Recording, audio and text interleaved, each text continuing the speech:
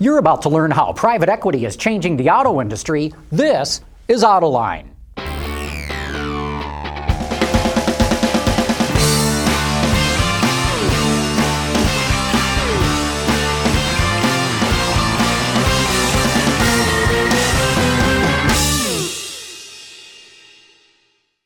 We've got a great lineup of guests on today's show. First up is Tim Louliette, who's now the CEO of Dura Automotive, a supplier company that just came out of bankruptcy 2 months ago.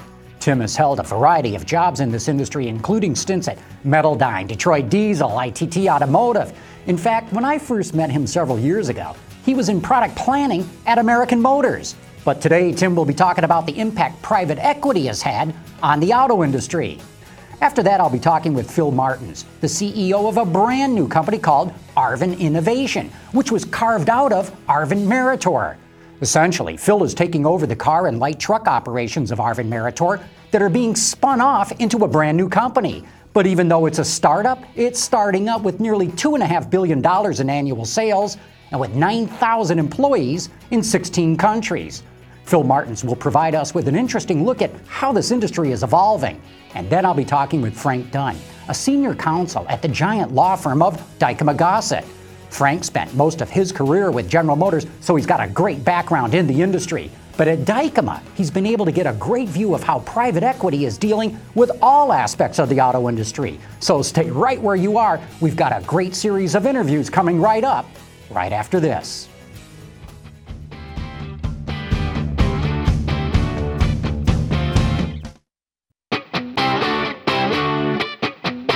This is Autoline. Here now is John McElroy. I'm joined now with Tim Louliette, the president and CEO of Dura Automotive. Tim, great to have you here. It's good to be here, John. We'll get to Dura in a minute because I got to hear that whole story of how it's come about. But you're a guy who's been in all different parts of the auto industry right now, with car companies, with suppliers especially, running everything. Have you ever seen business as bad as it is in the North American market right now? You know, every time we're in a recession, we always say, boy, it's the worst we've ever seen. But I think this time that is really true. We have a combination of events. I mean, fuel prices, the overall economy, and basically changes in consumer taste. So it is a different type of challenge than we've ever faced before. As you step back and look at three of your biggest customers, General Motors, Ford, and Chrysler, some people are wondering in this town, are these guys even going to make it? What are your thoughts? First of all, we all have to pray that they do make it. I mean, the implication of anything, of any one of those three failing is a pretty bad thing. And I don't think they have to fail. I think, as I said yesterday, all of us are now going to be paid, we're going to see what we're paid for to do, and that's to run these companies. It's going to be a challenge because these are difficult times. And I think we've got a core group of management, you've got a core group of understanding in this business that it has changed forever. We've got to do things differently. I think the Chevy Volt is a perfect case and point where they're doing things different there. And Ford, bringing vehicles from Europe. We've talked about that for 20 years. They're doing that now. Finally doing it right. What do you think, though, of those who say, well, hey, tough, we bailed Chrysler out, here they're in trouble again, why should we go help Detroit? It just seems to get into a ditch at some point in the future again. Well, there is accountability. Yes, we've got to fix the problems for real. But even from a national defense perspective, from an overall economy perspective, Detroit is critical. It may not be what it was in the 1950s, but it's still critical to this economy. And I think people get a little too cavalier with saying, well, who cares? Let's let it hit the rocks. We can't. We cannot do that. Because if a GM were to go down, it's going to pull a bunch of other supplier companies, maybe like your own, down with it. If GM would to go bankrupt, and we don't want to even talk about those things, but if that was to occur, there's probably hundreds of suppliers, because remember what bankruptcy means, they don't pay their bills. And as that process ripples through, it has catastrophic events. Once suppliers start going out of business and not making parts, it just starts to ripple through. So I think everyone's aware of that. No one wants to even go near that. And I think everyone's striving to remake this economy and remake this auto industry. It takes some time, but I think everyone's got the message. Tim, one of the biggest changes I've seen in this industry over the last few years is private equity coming in. What's your take on that? Has it been good for the industry, bad for the industry? And I've got to imagine some of the private equity companies are just scratching their head wondering why the heck they ever came into the automotive industry. Private equity likes risk and they like reward. You got to pick the bottom at the right time. You got to pick that investment at the right time. I think those that came in a couple of years ago probably regret their timing. But on the other side, private equity will be the catalyst of change. It always is in every industry. It's been catalyst for change in the refining industry. It's been in the semiconductor industry. It's been in many telecoms. Why is it such a catalyst for change? It accepts risk because it demands a higher return. It has a focus from the standpoint of the owners. When you have a board and all your ownership is represented by 5 people, you know what your owners expect. There is an intimacy of understanding of targets and objectives and goals, and they have little patience. And I think that's very good for an industry in transition. Now, Cerberus got into Chrysler at the same time they got into home mortgages, and they've been a little distracted. But the bottom line is let's give it some time. And I think, first of all, private equity is not done in this space, and they will help transform it.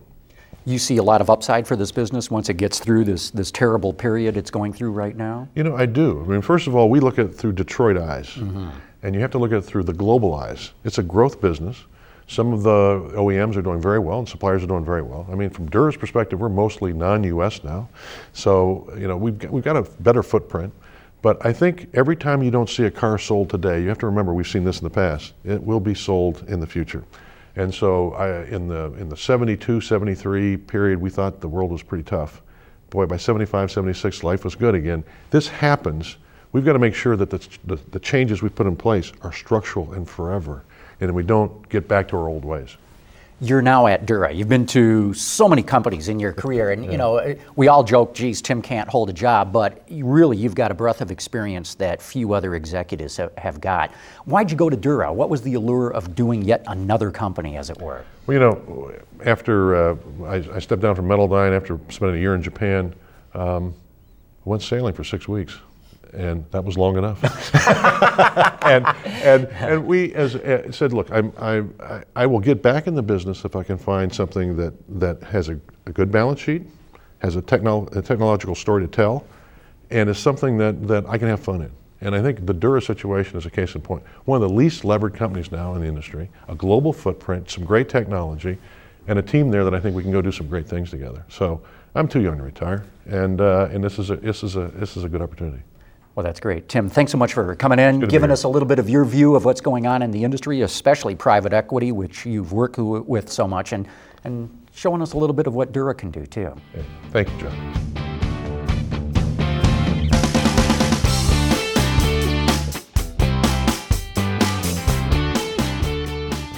Joining me right now is Phil Martins, the CEO of Arvin Innovation. Great to have you here, Phil. John, it's great to be here. Thanks for having me. Now, for those who don't know, what is Arvin Innovation? Some might know the name Arvin Meritor, but you're not quite part of that now. No, we announced in May that Arvin Meritor, we were actually going to split the company in two and take the light vehicle systems business and create a separate publicly held company called Arvin Innovation. We'll complete that within really about the next 9 or so months, but it's a real opportunity for us. We'll be headquartered in Detroit, and we think the automotive space does a lot to offer, not only in the United States, but it's clearly a growth business outside right now. So Arvin Meritor is going to be in big trucks, and Arvin Innovation is light vehicles, cars and light trucks? That's correct.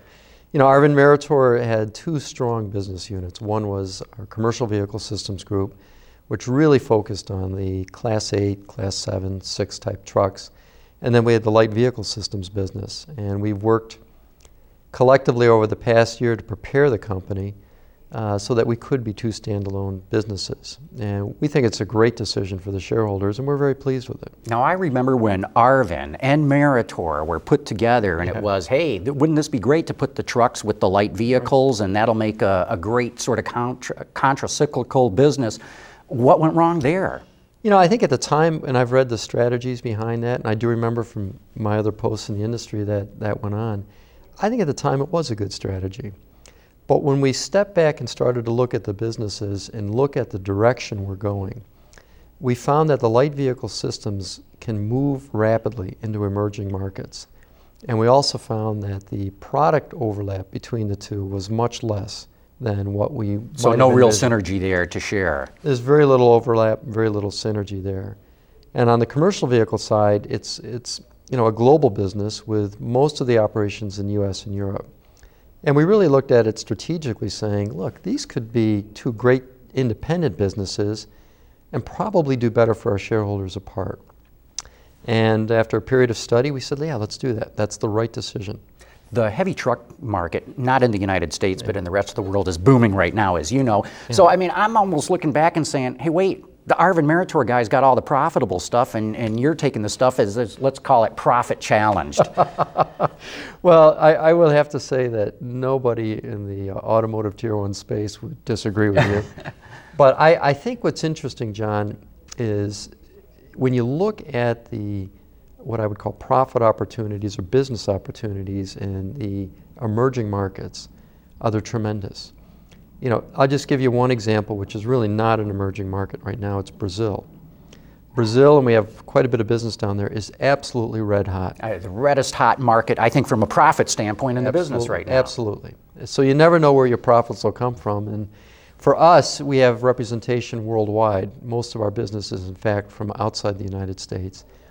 So while we have the challenges here, I think we have ample opportunities elsewhere. And do I understand it right? Arvind Innovation is made up of a chassis group and a body group? Is that right? That's correct. When I moved in to be president of the Light Vehicle Systems, we had, in fact, 8 separate business units. And part of the challenge we had was to consolidate those so that we could not only get the synergies in the light vehicle group, but also make sure that we were maximizing our return on investment. We've now consolidated those down all the way to 2, and it's a much simpler business to run. And I will tell you, from my point of view, it gives us the flexibility we need to move worldwide.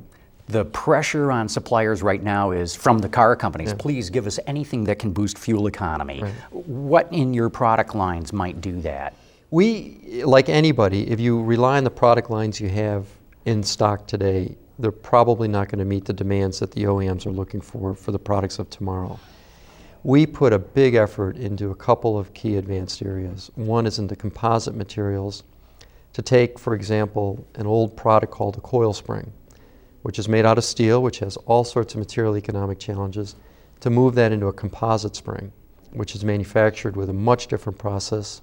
It's about a 50% weight reduction. Which is phenomenal. 50%, that's a big number. Right. And I think we've got a variety of other elements there. But I think the key trends from our point of view is increasing electrical content, means you have to be in electronic control systems. We do very well in electronic and smart motor and smart latch designs.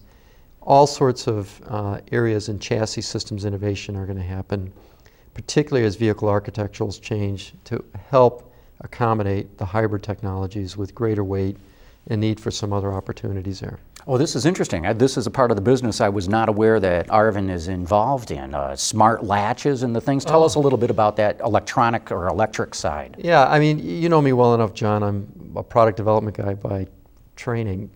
My first view at Arvind Meritor was, wait a minute, you have skills in electronic capabilities. You have a safety responsibility for closures. There is a great need for innovation in the latch system design and electric smart motors. We have just launched our first smart motor, and we have a new called low energy release latch, which is going to, I think, revolutionize that part of the business, which is very complex. That's come out of our advanced product development group located in the UK. On the chassis system side, there clearly is a need for somebody that understands the interactions of all of the chassis elements. But it's interesting, one of our first applications is not in a light vehicle. It's in an off-highway earth mover where they wanted for safety to have the driver of the earth mover better isolated from the movement of the vehicle. So we have a very complex chassis system we put together there. So it's an interesting part, but you know, the skills have been there. It's just how do we get them to market? Well, it's going to be very interesting watching how you take Arvind Innovation into this industry and create a whole new business that's what, about a $2.5–3 billion startup? Right. Real good. Should be fun. Yeah. Well, thanks, Phil. Thanks so much for coming in and bringing us up to speed on what you're doing there. John, thanks for having me. Appreciate it.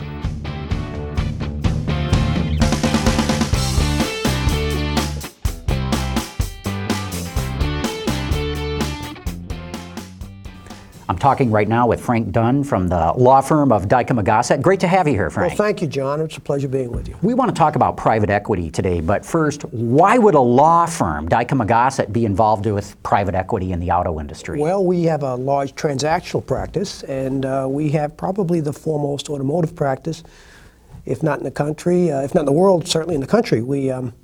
We've done private equity deals as early as the 80s and 90s, and we do a lot of transactions in that regard. There's a lot of sentiment out there that, boy, the private equity guys must have it up to here with the auto industry. You look at what's gone on with GMAC and Cerberus buying that, or Cerberus and Chrysler and some of the others. What's the feel from the private equity side? Do they like the automotive industry still? Well, we're not working on, Dykema hasn't got in-house right now any private equity automotive deals that I'm aware of. They could. But I think they are up to the private equity guys are up to it here. But I think it's cyclical.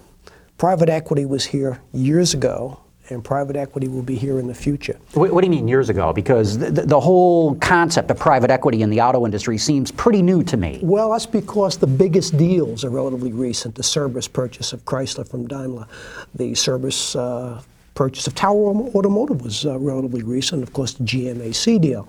But Oxford Automotive, I think, was owned by private equity investors as early as the 80s.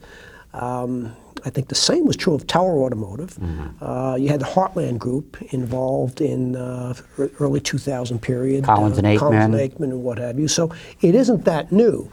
What's happening today is that private equity is down globally. So it's down in the automotive industry as well. I saw a statistic that private equity this year is down 71% in terms of volume of deals. That's a staggering drop-off. That's right. So I would say less than $200 billion in private equity globally. That includes China, India, Eastern Europe, Western Europe. Is this a global downturn in the economy, or is it just private equity saying, hey, why don't we digest all the stuff that we've been buying in these go-go years? That's a good point. I think it's a couple of things.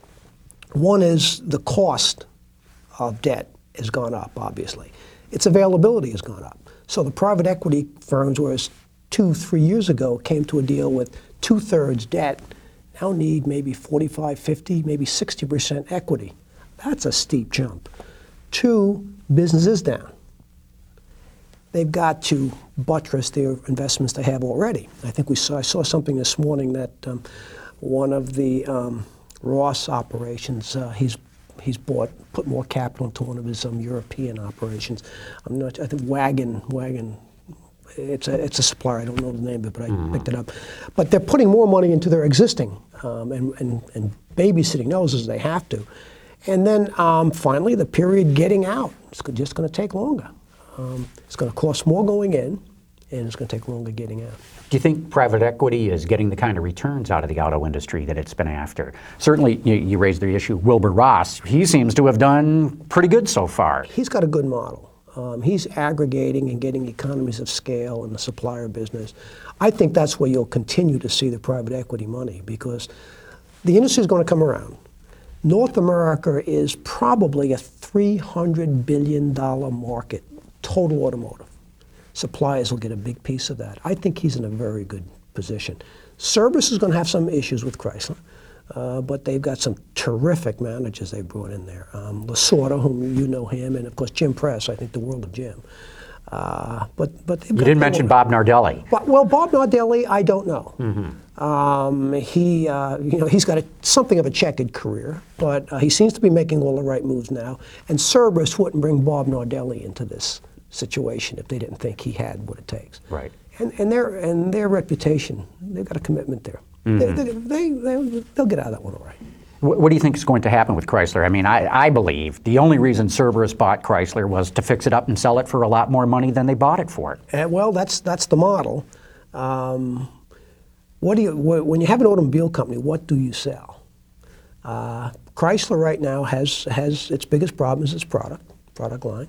On the other hand, you can see Cerberus recognizes that. They're trying short-term fixes, these deals with Nissan, the almost one with Chery. I don't know what's happening with that right now. Building stuff for Volkswagen, too. That's right. That shows some good opportunistic moves. They know what they're doing, but they're also going to put about $2 billion into a new car-based SUV.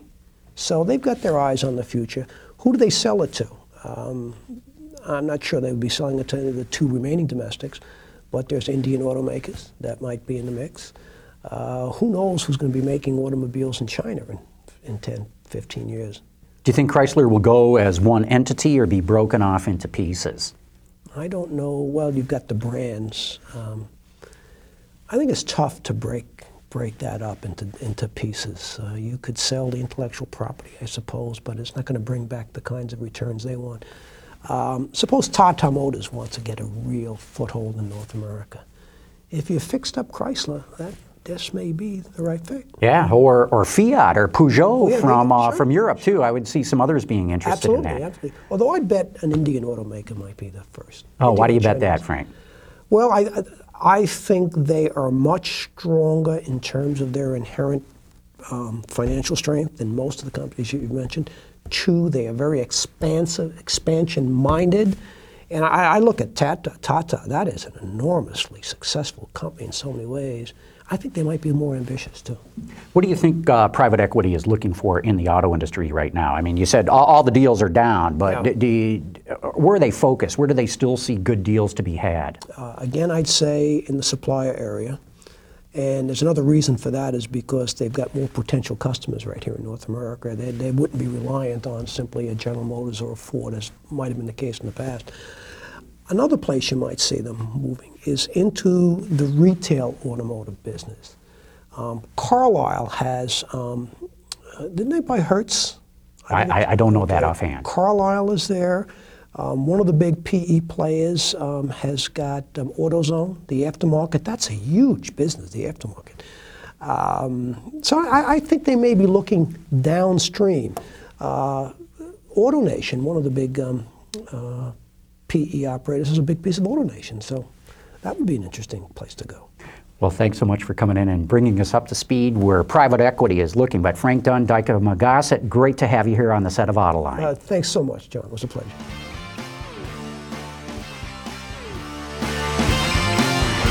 Visit our website for even more great content all week long. Autoline Extra, John's Journal, podcasts, and even more. So click over and get the inside view at AutolineDetroit.tv.